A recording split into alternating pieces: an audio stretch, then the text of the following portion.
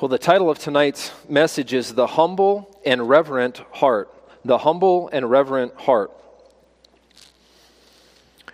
We'll see tonight that one of the focuses of this Psalm 25 is on being taught or growing in our faith, being instructed by the Lord and led and directed by the Lord.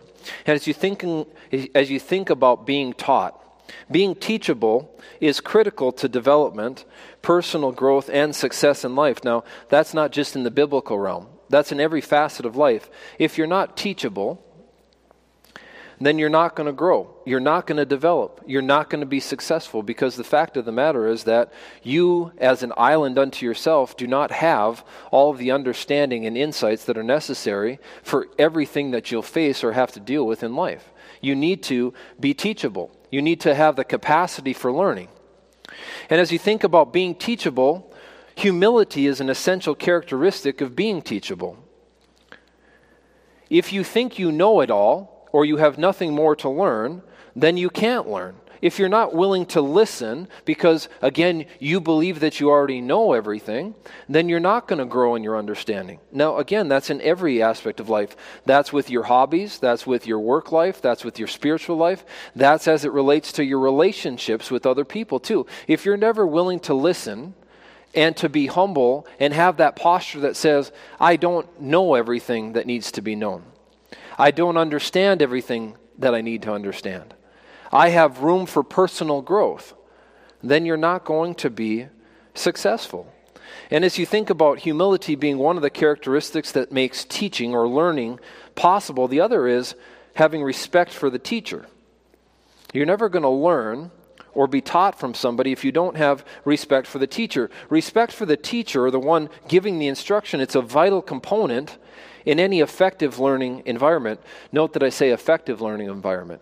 It's still possible to maybe pick up a few things while at the same time having a disdain for the person who's teaching you.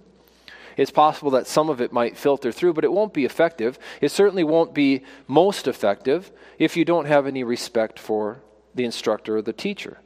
See, the reality is that when you have a respect for or a reverence for the one who's doing the teaching, you tend to pay better attention. You tend to internalize the instruction that you're given. You tend to take it to heart. You tend to have more buy-in to that instruction than you would if you have no respect for the teacher. And so when you think about God's desires for your life, God desires to teach you and to direct your paths. And the Bible says that only fools would despise God's wisdom and instruction. And so as you think about David and his processing through matters of faith or principles of faith, David realizes the critical importance of personal humility and respect for God as it relates to spiritual growth and well-being. He realizes that God wants to instruct him. He realizes that God wants to direct him. He realizes that that won't be effective so long as he lacks humility, or so long as he lacks a reverential awe for God, such that he would take what God has to say to heart with a mentality that says, I can recognize my own smallness in his greatness. I can recognize that he knows best, that he knows things that I couldn't possibly know. And because I have that reverential awe for him and this humility as it relates to my own understanding, I have the potential now to take that instruction, take that direction in a dependent kind of a posture and apply it to my life. And then, and only then, when that's true, then I'll experience that spiritual growth and that spiritual well-being that God desires me to experience, that he wants for me. Remember, God is a good God. God is good all of the time. God is on your side. God wants you to thrive. God isn't interested in holding you back. God isn't withholding anything that you need. God isn't trying to he doesn't have a punitive mindset towards you. He has your best interests at heart, and he has your best interests at heart all of the time. So then every word he would communicate to you is intended to benefit you in some way. And the question is, do you believe that? Have you accepted that? As you sit here tonight in this present moment, are you banking on that? Are you trusting in that? Are you convinced that that's true? Or is it just the kind of thing that you've heard 1,000 times over? You know that the right answer is to say, yes, I'm convinced that that's true. You can give lip service to the idea that God must know best, God has things to teach you, God can lead you in a way you could never lead yourself that would be most beneficial to you, is that just lip service? Is that just words? Where you've heard it often enough that you know, at least in this circle, in this crowd, I better acknowledge that. But in your heart of hearts, when it comes to the practical rubber meets the road in your life, you're doing your own thing, you're on autopilot, you have no concern in the world for what God could have to say to you, or what instruction He could have for your life, or what direction He could have for your life. Because what are you missing? You're ultimately missing humility, and you're missing that reverential awe for God that's causing you to not really trust Him. Because to trust Him would be to follow Him, to listen to Him, to rest in Him, to have a dependent spirit and attitude toward Him. And David gets that. Now, does he always apply to his life? The answer is no. But let's look at it. He brings out those two critical criteria in terms of personal growth, being humility and reverential awe for God in Psalm 25. So if you're not there, turn there. And we'll take a look at these 22 verses here, Lord willing, here tonight in Psalm 25. I think for the sake of just the flow and context, even though it's 22 verses, let's read through them together, and then we'll backtrack and start breaking down some of these different subsections within this psalm. So remember, when you're thinking about psalms, it's poetry. It's also the hymnal for the nation of Israel to some extent, and so you can think of this as verses to a particular song, different verses. But we'll pick up in verse 1. To you, O Lord, I lift up my soul. O my God, I trust in you. Let me not be ashamed. Let not my enemies triumph over me. Indeed, let no one who waits on you be ashamed. Let those be ashamed who deal treacherously without cause. Lead me in your truth and teach me, for you are the God of my salvation. On you I wait all the day. Remember, O Lord, your tender mercies and your loving kindness, for they are from of old. Do not remember the sins of my youth nor my transgressions. According to your mercy, remember me. For your goodness' sake, O Lord.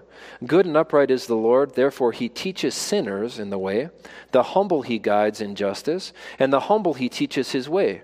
All the paths of the Lord are mercy and truth to such as keep His covenant and His testimonies. For your name's sake, O Lord, pardon my iniquity, for it is great. Who is the man that fears the Lord? Him shall He teach in the way He chooses. He Himself shall dwell in prosperity, and his descendants shall inherit the earth. The secret of the Lord is with those who fear Him, and He will show them His covenant. My eyes are ever toward the Lord, for He shall pluck my feet out of the net. Turn yourself to me, and have mercy on me, for I am desolate and afflicted. The troubles of my heart have enlarged. Bring me out of my distresses. Look on my affliction and my pain, and forgive all my sins. Consider my enemies, for they are many, and they hate me with cruel hatred. Keep my soul and deliver me. Let me not be ashamed, for I put my trust in you. Let integrity and uprightness preserve me, for I wait for you. Redeem Israel, O God, out of all their troubles. So fascinating. I trust you may already have been uplifted just by reading through this once, but we'll pick this apart a little bit and make some observations from the text. We start with these first three verses that make up the first stanza, so to speak. God alone is my refuge and source of help is how I have this labeled. God alone is my refuge and source of help. Now, as you think about this, rescue begins with turning to the Lord for assistance. It involves first recognizing His willingness and ability to save. It also acknowledges or recognizes your own personal inability to save yourself. So there's the first aspect even of humility that we see from the very first verses here, this idea that if you're going to cry out to God for assistance, if you're going to recognize that God alone is your source of refuge and your source of help, if you're going to recognize that, it's to acknowledge, I can't fix this. I can't solve this on my own. I can't live a life that would bring you honor and glory apart from your working in my thinking and working in my life and teaching me and directing my steps. I need you, Lord, to do that. That mindset that says, I'm going to learn to depend on the Lord instead of my natural inclination, which is to operate independently, to say, I have this figured out, I can do this on my own. So we have those aspects. It involves turning to the Lord for assistance. It involves recognizing his willingness and ability to save, and it involves having some humility. Now, David communicates this clearly with the first two lines. You see these words, to you, now two descriptions, I lift up my soul, and I trust in you. These are very emotional words. There's some depth to these words. I lift up my very soul, the essence of who I am. I lift that up to you. I cry out to you. I call out to you. I pray to you. I come to you. See, to you is the one I turn. Then you have the description, I trust in you. Now, that's a pervasive statement that will summarize this humble and reverent heart in the sense that it's only because of a humble and reverent heart that you can really trust or depend on anyone. Absent those two things being present in your thinking, you won't trust or depend on or rely on or rest in anyone else. And so that's right from the beginning. We're seeing this even with this summary statement, I trust in you. And the idea is, I bring my deepest concerns, or I bear my soul to you, and trust, or I set my hope. That word for trust, some translations have, I set my hope on you. Isn't that a wonderful way of saying that word? I fix my hope. I set my confidence, my hope meaning a confident expectation. I fix that on you. And so I bring my deepest concerns, I bear my soul to you and trust that I set my hope in your ability to undertake on my behalf. That's really what David's saying here. I stake my well-being, I stake that on you. I depend on you to bring that about. Now, again, we see David express a very personal relationship with God. Just listen to this language. To you, O Lord, that's Yahweh. That's God's personal name there when you see that capital L-O-R-D. To you, God's personal name, I lift up my soul. I bear my soul to you. Now he says, oh my God. There's that personal aspect that you see often in these Psalms that we've been looking at with David, this personal aspect of this personal relationship and walk with God, this trust and dependence that he has on him. And you see, when you think about trust, it involves both confidence in God. That's why I like that phrase, I set my hope in you or on you. But trust, it involves confidence in God and also dependence on God. So I have to have confidence in God, his willingness to save me, and his ability to save me. And we have that there in those first phrases. Now, it's followed then by specific requests that David has. So he states this mindset that says, I trust you. I have all of my hope fixed in you. And because that's true, I'm going to ask you for these specific petitions, these specific requests that I have. And they're all identified by this word let. Allow this to be true, God, or make this to be true. So then he says, let me not be ashamed. Another word for shame there is disgraced. Let me not be disgraced, meaning let my faith not be for nothing. Respond in a way that validates my trust and dependence on you. Let not my enemies triumph over me. That's a pretty practical, a very specific and present issue that any person in leadership is facing, frankly. So David is in a position of leadership in the nation of Israel. All of you who are here, I'm assuming, understand that David was, after Saul, he was a king of united Israel, where you had all of the tribes still together, followed by his son Solomon. Before, we had a divided nation, and we had 10 northern tribes, and then the 2 tribes of Judah, which was Judah mixed with part of Benjamin. And so as you think about those responsibilities that come from a place of leadership, anybody who's led a home, anybody who's led at work, who's led in church activities, you realize that there's a lot that goes into that. There's a lot of attack that is faced when you're in any of those kinds of positions. Sometimes it's due to jealousy. Sometimes it's due to other people thinking they deserve the position or they know better. Sometimes it's just due to, when it comes to spiritual matters, it's due to the curse of sin and the attack of the flesh on anything that is good and noble, because the flesh resists and revolts against anything that God's trying to do. The flesh is in polar opposition to the things of faith. And so when that rears its ugly head even within a local church, it's not pretty, and it undermines the ministry, it undermines the mission, it takes away from primary focus. So sometimes that's true. Sometimes it's overt and direct satanic attack, because Satan is deeply interested in shutting up our message, to quiet our message, to silence this church, to silence the message of who Jesus is and what he's done, to take the focus off of Jesus Christ and put the focus on other things instead. Now, David recognizes that. He's facing attacks that some of them are of his own making due to just errors that he's made in his own life and the consequences that come from that. Some of them, again, are flesh-driven. Some of them are satanic. But he's in a position of leadership, and the reality is if you're in that position, you're facing attack. You're facing adversity. You're having to deal with hard things. And the reality is that he then says, "Let not my enemies triumph over me." That's a very real thing, especially in the world that he lived in. That was a very violent world. This was just not personal attacks. This wasn't spiritual attacks in terms of the spiritual realm. This was actual overt physical attacks that he was facing as well from actual enemies, armed enemies that were seeking to destroy the nation of Israel.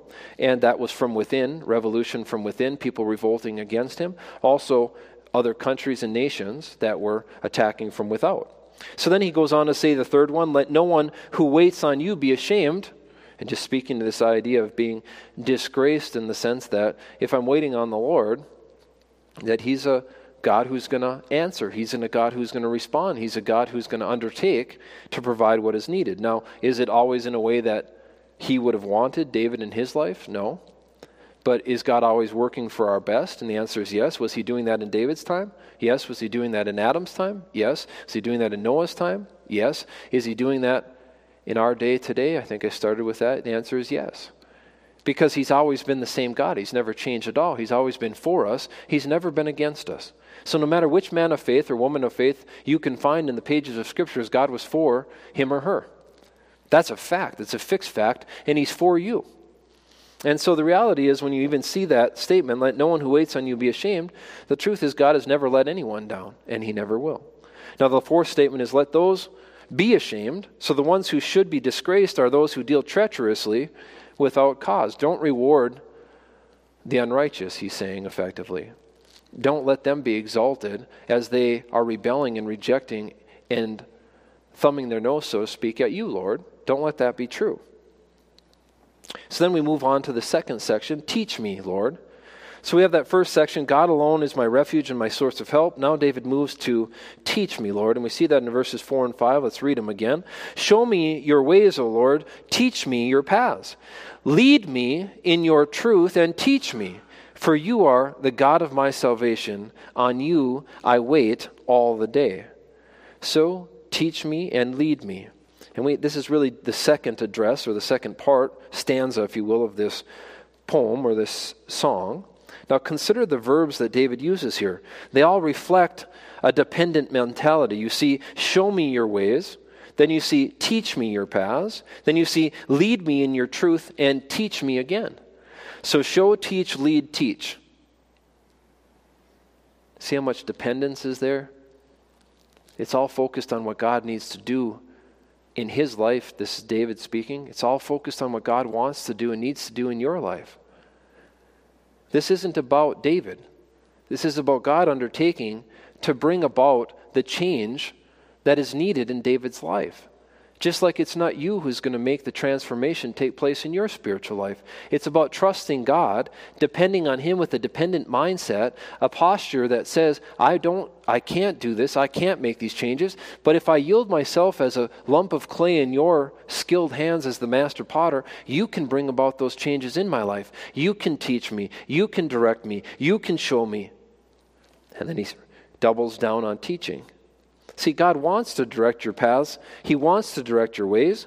And it only occurs when you're presently trusting him. Now again, back to humility. There's our second aspect of humility. You can't have this idea that I need help and that God alone is my source of refuge and help without humility. You can't have this posture that says, show me, teach me, lead me, teach me, if you don't have humility.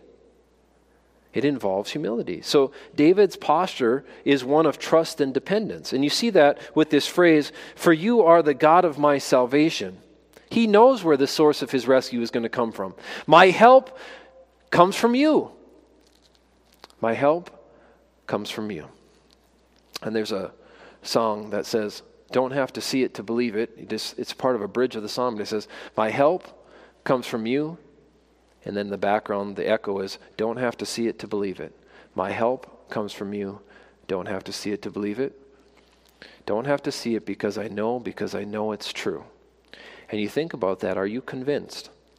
Are you convinced that the source of your help and your rescue with anything it is that you're going through, whether it's the physical realm, emotional realm, financial realm, spiritual realm, whatever relational realm, whatever thing it is that you're going through, God is the source of help. God is the source of salvation with what you're going through.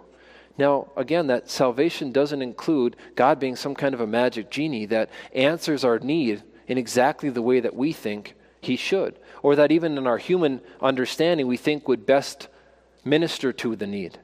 God says he'll promise to meet the need or to undertake for the need and to use that need in a way that will benefit us and bring him glory. He promises that without promising that he'll undertake in the way that we think he should. So now what do we come back to? Do you trust that? Do you believe that? Can you accept that when God's answer to your present dilemma is to not take away the thorn in the flesh, to not take away the trial, to not take away the suffering, but to give you the grace that is necessary for you to grow and for him to be glorified in the face of that trial? Can you trust him with that? And you see, that's much harder than trusting God to fix things exactly the way we want him to, because we make God out to be the great fix-it man. And that's never what he promised to do. He says, I'll fix it, but I'll fix it in terms of fixing it or arranging it for your good and my glory, which is not the same as how you might imagine things being fixed.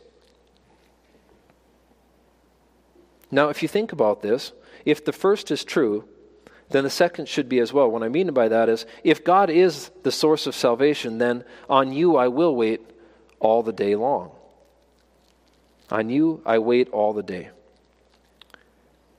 If you're convinced that God is the exclusive source of your salvation and rescue with whatever it is you're going through, or dealing with, then naturally the only reasonable response to being convinced of that is to wait for him to act and undertake and lead and direct in your life. So you don't start with, I wait on the Lord, without the first being true. I trust the Lord. I see that he's my source of rescue and salvation, and that causes me to rest and wait on him. Now, how long? For 2 seconds until I go back to wallowing? For 5 minutes until I again turn to my own devices, my own understanding, my own fix-it plan? No, I wait on him all the day. I continually wait on you, God, to rescue and undertake in my life. I don't just give it to you just to pull it right back down. It's like casting burdens to the Lord that are heavy backpacks filled with rocks that we've been carrying around, things that have been weighing us down in life, and we see that to carry this is foolish because God says, I want to carry this for you. I want to be the one who gives you rest even in the face of what you're going through. And so you cast that burden on him, but you keep an anchor rope connected to it. And a few minutes later, a few days later, a few hours later, you pull that out of his lap, so to speak, that he's been faithful to carry for however long you allowed him to carry it, and you start carrying that same weight again. And God's like, don't do that. Maintain that trust in me as the exclusive source of rescue and salvation, and let me carry it permanently. Let me undertake to give you the grace that is needed for you to go through this trial that you're going through. Let me be the strength that you need when you're weak. Let me be the sufficiency you lack when you're insufficient. Let me be adequate where you're inadequate. Let me fill in the gaps there, because that's the kind of God I am. Can we do that? Can we trust him with that? See, you have to give up control and self-confidence in order to be instructed and led. Let me say that again. You have to give up control and self-confidence in order to be instructed and led. There's the humility in that. That's very consistent with what you're aware of from Proverbs 3, 5, and 6. Some of you young people, do you know Proverbs 3, 5, and 6? Any hands? How about if I started you out? Trust in the Lord with all your... Okay, there's another one to put on the list, kids. Every once in a while, I kind of quiz you to see where we're at with our memory verses. Proverbs 3, 5, and 6. Add that to the list. Make a note. I want to see pencils writing now. Proverbs 3, 5, and 6. I see my daughter's writing in the air, which won't help her remember that in the future. Proverbs 3, 5, and 6. Trust in the Lord with all your heart. Lean not on your own understanding. In all your ways acknowledge him, and he shall direct your paths. So you think about that. For him to direct your paths means that you have to give up control. You have to give up self-confidence. You can't be leaning on your own understanding. You can't have your paths directed by the Lord while at the same time you're refusing to acknowledge him. You're refusing to start leaning on him instead of yourself. But he says once you start acknowledging him and leaning on him, then he'll direct your paths. You have to get the order straight there. You see, the other thing to consider as you think about being taught by the Lord. So show me your ways, teach me your paths, lead me in your truth, and teach me, how does God primarily teach us today? God primarily teaches us today through his word.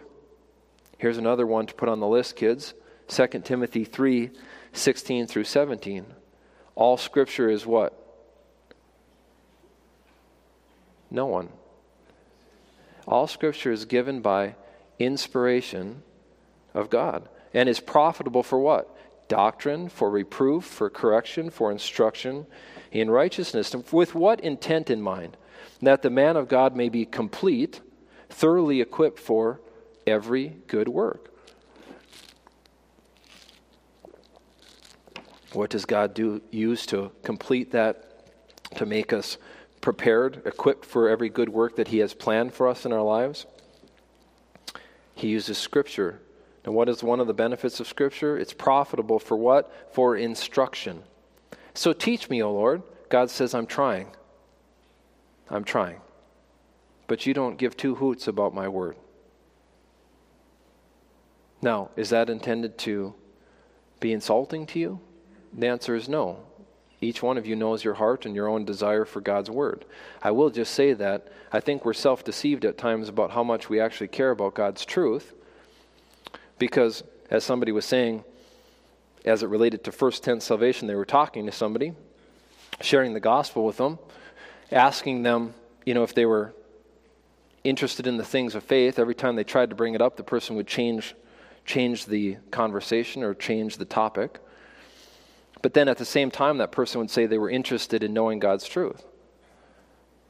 Well, the believer challenged them in that context and said, for somebody who says he's interested in knowing God's truth, you never want to talk about him. You never want to hear about him. You never want to read about him. You never want to learn anything about him. So can those things be true and at the same time the original premise be true, that you're interested in the things of faith? And it's convicting, isn't it? Because there's not one of us, and that starts from here and includes every single person who's here tonight, every one of you who's listening to this at some future date online. The truth is, we say all kinds of things. We try to convince ourselves of all kinds of things, but the proof is in the pudding. If we were really interested in these things, we'd make more time for them. And we make time for all the other vital things in life. I mean, it's hard to find a person who's couldn't make time for a meal. I mean, in this country, we're so blessed with bountiful amounts of things, including shelter, clothing, food, the necessities of life. In fact, we have access to so much food that most people can't even remember the last time that they missed a meal or skipped a meal, because we've been taught that this is vital to our well-being. But other things that are vital to our spiritual well-being, they take a back seat at times. And so the point isn't to be ashamed or to leave here with your head down. The point is to just be reminded and convicted about these truths so that together we can be encouraging one another to have an interest in the things of faith. And to have that interest means to, again, want to talk about those things, meditate on those things, pray about those things, read those things, discuss those things, be taught those things. That's how we encourage one another, is to keep the eye on the prize, so to speak. Keep the important things important. And we can be an example to each other and an encouragement to each other as God transforms our thinking and makes His truth more important to us individually. And then it can kind of spread like wildfire, where you see other people, if you see the joy of the Lord in your life as being brought about by His truth permeating your thinking and finally clawing its way through those thick skulls of ours, then that brings about changes. Not because we're manufacturing them, but because God's truth is now affecting our thinking, and God's Spirit has something to work with so that He can bring about a manner of living and a way of thinking and a way of life and a way of speaking and a way of acting that reflects who God is. It reflects God's character. It shines His light in a way that is bright instead of dull or covered. So we move to the next section here. David effectively says, keep dealing graciously with me. So God alone is my refuge and source of help. Teach me, Lord. And now in verses 6 and 7, keep dealing graciously with me. We pick up in verse 6. Remember, O Lord, your tender mercies and your loving kindness, for they are from of old. Do not remember the sins of my youth nor my transgressions. According to your mercy, remember me. For your goodness' sake, O Lord. See, God deals with man graciously and lovingly. It's on the basis of God's character that man experiences divine acceptance. Now, what are some of the things that are said of God's character by David even here? Well, God is merciful. He's loving. He's kind. You have two words put together there, loving kindness. Tender mercies. That word mercy often is translated steadfast love. So that's where we get love from there too. So you have this steadfast mercy and love. You're loving, you're kind, you're forgiving. You see that about God's character as He says, don't remember my sins. Asking for forgiveness there. Now, what's the last characteristic of God that's brought out? He's good. For your goodness' sake, O Lord, treat me with what? Treat me with grace and love instead of based on merit. See, it certainly has nothing to do with merit or faithfulness on man's part when you think about God's character of being merciful, loving, kind, forgiving, and good. See, David acknowledges his faults and failures. He doesn't gloss them over or hide them. He says, I have sins of my youth.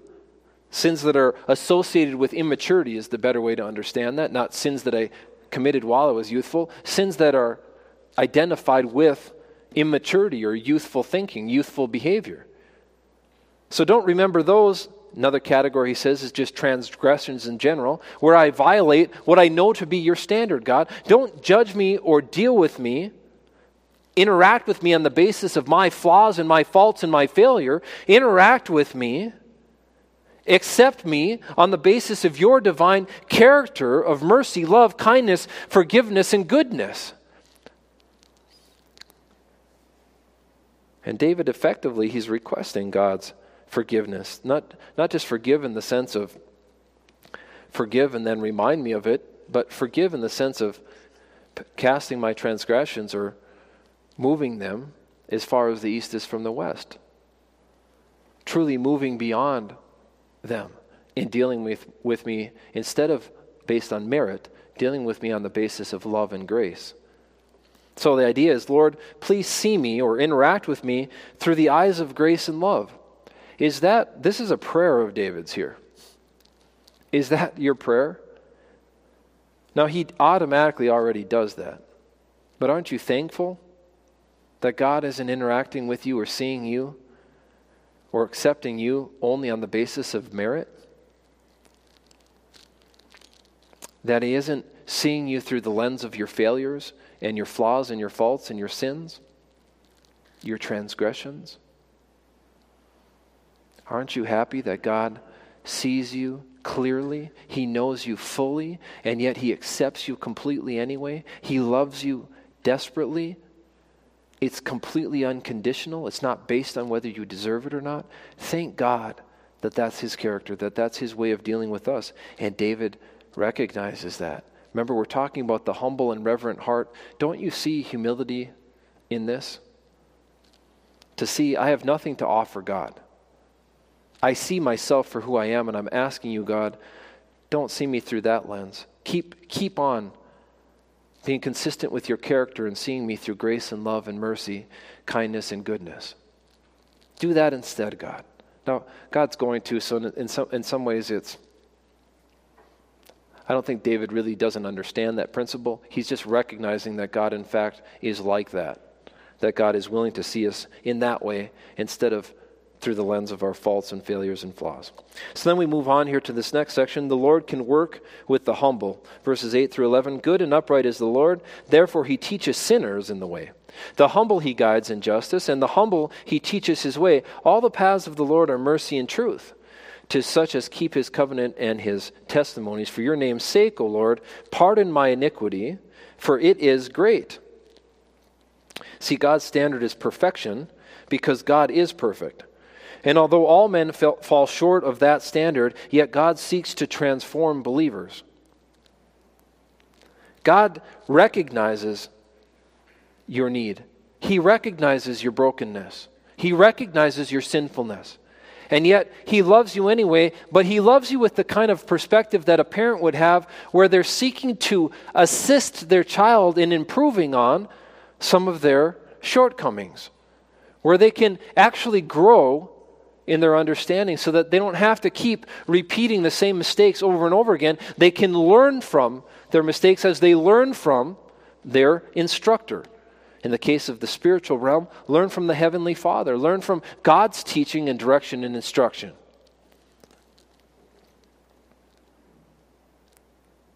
And as you think about it, again, God's very character, it results in his willingness to work with flawed humans. It says, good and upright is the Lord in verse 8.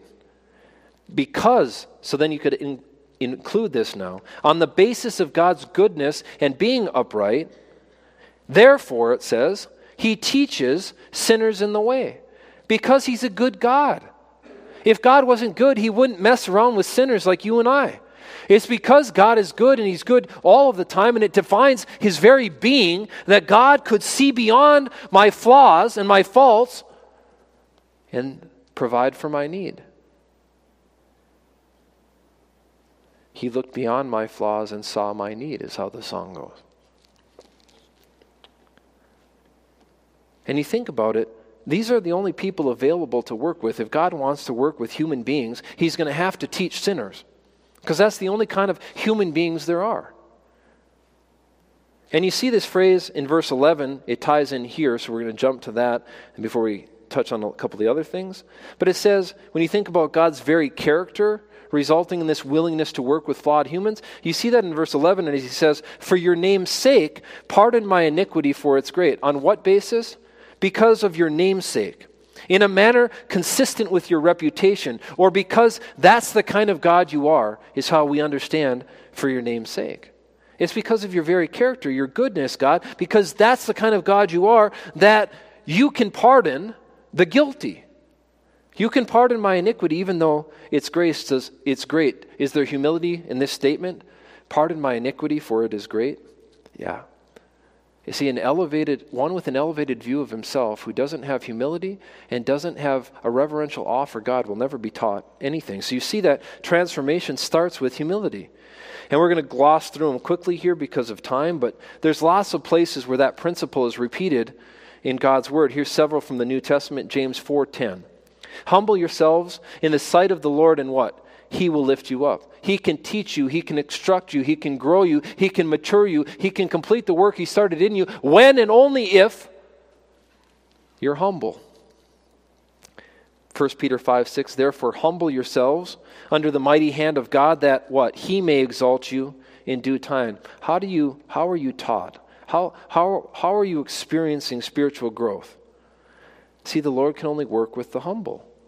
Matthew 23:12, Jesus says this, and whoever exalts himself, this is context of kingdom teaching, but the principle is still true.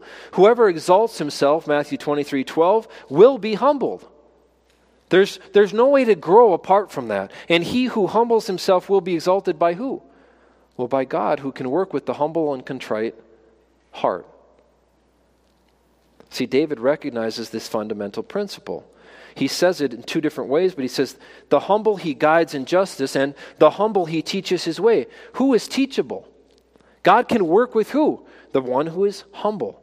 And then David describes what the Lord's path or way looks like, because now when you say, I have this desire to be taught by the Lord, I have this desire to be led in His ways. Well, what are the God's ways? What does that look like? Or how would that be described? And he says that all the paths of the Lord are mercy and truth. All of the paths of the Lord are mercy and truth in verse 10 there. So then we move on. So not only is God alone my refuge and source of help, David says, teach me, O Lord. Then he talks about keep dealing graciously with me. Verses 8 through 11, the Lord can work with the humble, but then we get to verses 12 through 15 here. The Lord can work with those who revere and respect Him. The Lord can work with those who revere and respect Him. See, just as you will never seek the Lord's direction and instruction without humility, you will never seek His direction and instruction if you don't respect Him.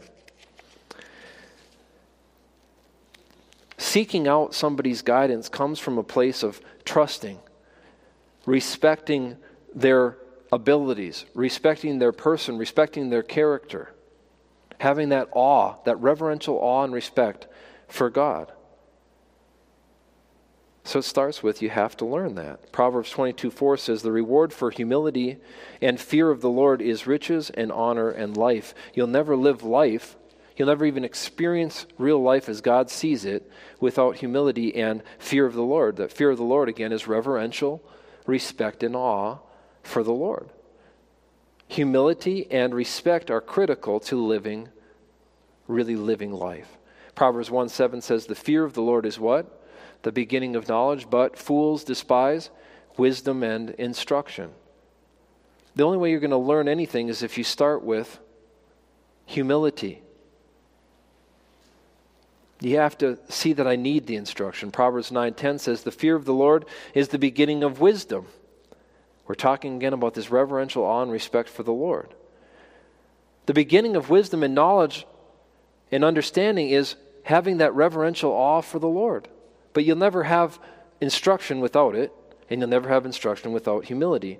The last verse I have is Proverbs 15:33. It says, the fear of the Lord is the instruction of wisdom. And before honor is what? Humility. So you have both of them here in that verse. Look it up and maybe meditate on that later this week. Proverbs 15:33. The fear of the Lord is the instruction of wisdom. It leads to that. And before you can have honor or growth, you're going to have humility. Remember, God exalts the one who humbles himself. David recognizes the importance of reverential awe and respect for the Lord. We see that in verse 12 here. Look back to our text. Who is the man that fears the Lord? That person, him shall he, in reference to God, teach in the way he, God, chooses. Which man? The man who fears the Lord. Just like the man who's humble can be taught, the man who has reverential awe and respect for the Lord can be taught. You see, when you think about that reverential awe, it's the byproduct of two things, really. One of them involves acknowledging who you really are. Recognizing and acknowledging the depravity and the need that accompanies your natural state. If you don't see that, you'll never have reverential awe for God because you'll have an exalted view of yourself. But when you see how broken you are, when you see how needy you are, when you see how little you have to offer God, and how small you are in compared to the realm of creation, but compared to God himself, well, then all of a sudden you can have some reverential awe for God. The second thing is you have to acknowledge who you really are, but you also have to recognize who God really is. Sort of a two-sided coin. Recognize and acknowledge who you really are, and then recognize who God really is. You do that by considering his past accomplishments, his majesty, his attributes, his character, and that should give you that reverential awe. Now, if you have reverential awe for the God, if you have that respect, it's going to promote or produce trust and dependence. Because if you're in awe of God and you see how great he is and how wonderful he is, how helpless and hopeless you are apart from him, then you're going to trust him. You're going to depend on him. You're going to see, without him, I lose my way. That's going to be your mentality, but only when you see who you really are and who he really is. You have to be made aware of that, which is why the Bible continuously is seeking to reveal to man who man really is and then who God really is. So that by making that comparison, you would see, I have nothing to offer God, but I need God to direct and undertake in my life. You see, being taught and directed by God, it involves trusting God. Spiritual success and growth is a byproduct of being directed and taught by God. So I have to learn to have this reverential awe and respect for the Lord if I don't, by seeing who I am and seeing who He is. I have to have humility. If I have those things, I can grow spiritually because I'm going to then be willing to allow the Lord to direct. I'm going to be willing to let the Lord teach me and show me Himself. As I allow Him to direct, teach, and show me things, I'll experience spiritual growth. So sometimes you wonder, why am I not growing in my faith? I'd really like to be experiencing spiritual growth.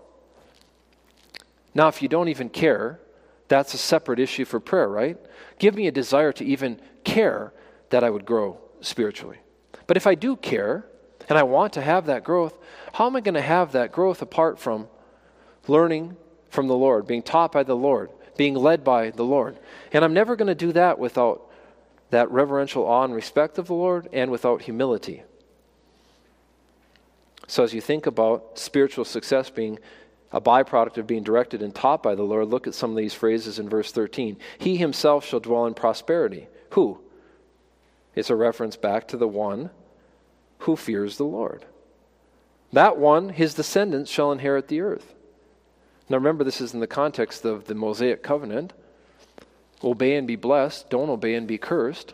But God actually promised physical prosperity to the nation of Israel in conjunction with their willingness to obey the Lord. The obedience was always a byproduct of trusting the Lord. So really what it comes back to is the Lord promised them that if you learn to trust me, you'll thrive both in time, physically and spiritually, and you'll thrive in eternity. Now, we're not under the Mosaic covenant. God doesn't deal with us in that way. We're in the age of grace. But at the same time, you talk about spiritual success, it's tied to, am I going to learn to have this respect, this awe, this fear of the Lord? Then you see this phrase in verse 14, the secret of the Lord is revealed, or it's with who? Those who fear Him. You want to know about God's ways? You want to know God's truth? Then have a heart that has a reverential awe and respect of God and humility that would say, I'm going to take an interest in God's revealed truth because God knows more than I do. So if you want to know the ways of the Lord, the secrets of the Lord, it comes from having that awe and that respect of the Lord that would drive you to the words of the Word of God, to the words of Scripture. It would give you that desire to find truth where you know you can't find it in yourself or in any other source. And it says, He will show them. So the secrets will be revealed to that person who's operating in faith and dependence, has that awe for the Lord. And that person's also going to be shown things, and in this context, His covenant, but He'll show them the His faithfulness as it relates to keeping His promises, is how I would take that. Now, there's only one reasonable response to recognizing this fixed spiritual truth. This fixed spiritual truth is that you're small, God is big. You should have an awe and respect and reverence for the Lord. There's only one response that makes any sense, and that's found in verse 15. My eyes are ever toward the Lord, for He's the one who can pluck my feet out of the net, meaning He's the one who can rescue me. So as I see that God is the one who is alone the source of this truth, He's alone the one who can prosper me, He's the one alone who can undertake in my life for my spiritual well-being, then what if I see how small I am and how big He is, what is the only rational perspective or mindset to have? My eyes are ever turned toward the Lord. I added turn there. My eyes are ever toward the Lord. Now that's why I talk about all the time, this idea is that where is your gaze fixed? Seeing as we're surrounded by so great a cloud of witnesses, let us what? Run with what? Endurance or patience? The race that is set before us. That's the mission. How is that accomplished? It keeps going. Looking unto Jesus, the author and finisher of our faith. Where is your gaze? Where is your focus? Where is your dependence? Where is your trust? Who are you thinking is going to make this possible in your life? Is it leaning on your own understanding or trusting the Lord with all your heart? You find all these contrasts, but it's dependence or independence. It's walking by faith or walking by sight. It's looking upward or it's looking at the world around you or looking at yourself. But the keys to success are always on, where's my focus? Where is my gaze going to be fixed? And how could you say it any better than this right here? My eyes are ever toward the Lord. Write that down. Pray that that would be the desire of your heart. Ask yourself as you leave tonight, does that represent my mentality or my mindset? My eyes are ever toward the Lord. Man, are we so easily distracted though, aren't we? Our eyes are fluttering all over the place. And God's just stay your mind on me. I will keep him in perfect peace whose mind is stayed on thee because he's what? Because he trusts in thee. Fix our gaze. Then we end with this section, staying focused on the one who can help. Verses 16 through 22, we're going to glaze through this because David now ends the psalm where he started. He recognizes that God alone is his refuge and source of help. And here's a practical application of that principle as he now prays for deliverance. I found this on the web, my watch just said. I wonder where you could find this on the web. Here is a practical application, though. He's praying for specific deliverance. Now, he again recognizes that God's rescue would be an act of grace and steadfast love. You see this in verse 16 where he says, have mercy on me. Have mercy on me. Then in verse 18 he says, forgive all my sins. He sees that he doesn't deserve this, but yet he turns again. He shows that my focus needs to be on God who alone is my refuge and my source of help, but not because I deserve it, but because God is good, because God is gracious, because God is loving. And David ultimately expresses an attitude of complete dependence on God's provision. You see that in verse 20 where he says, I put my trust in you. I put my trust in you. And you see in verse 21, he says, I wait for you. Very similar to what we just saw with my eyes are ever toward the Lord in verse 15. I wait for you. I put my trust in you. And he's talking about some of the afflictions that he's going through. That's not even the focus here. It's a specific application of what he's facing, but he's just finishing the psalm where he started. God is the only one who can rescue me from these predicaments that I find myself in. And then he finishes in verse 22, he finishes by applying the same dependent mentality he just expressed in relation to his personal trials to his concerns for the struggles of Israel corporately. So he ends with, redeem Israel. So he just got done saying, rescue me, save me, undertake for me. But then he moves to the more corporate side of it, which we could apply to the church. And we could say, we think about God and this dependent attitude that God is my only source of refuge and salvation. He's the only source of help as it relates to my life in particular. But then in a more corporate sense, isn't that true as it relates to the lives of this church body, the church even in a more universal sense? Well, yeah. And so then he ends with that prayer. Redeem Israel. And you think about that in the context of help or undertake for the entire body of Christians everywhere they can be found. All of them and everywhere. And redeem them out of their troubles. Rescue them from their troubles is how he ends. So our title was The Humble and Reverent Heart. And you think about this, the Lord wants to instruct and direct you. That's a fixed fact. But humility and reverential awe are needed first. God cannot instruct and direct you if you're not humble and you don't have a reverential awe for him. See, this mindset then produces trust and dependence as you recognize how hopeless and helpless you are apart from his supernatural intervention. And are you convinced of that? Do you see that you're hopeless and helpless? Do you see that you need his assistance? Do you see you need to be led? Do you see you need to be taught? And if you do, then have a posture that's humble. Have a posture that puts him in a place of superiority to you, that shows that reverential respect and awe that God deserves because he's so big compared to how small we are. So the real question is, do you presently have that humble and reverent heart?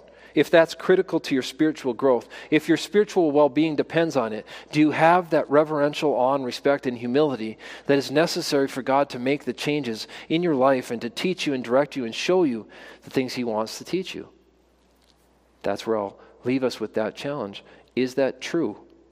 And if it's not, let's be prayerful about that even on the drive home. God, give me that. Give me that perspective. Give me that attitude. Because if you're not the one leading, if you're not the one enabling, if you're not the one directing, the way I'm on is hopeless.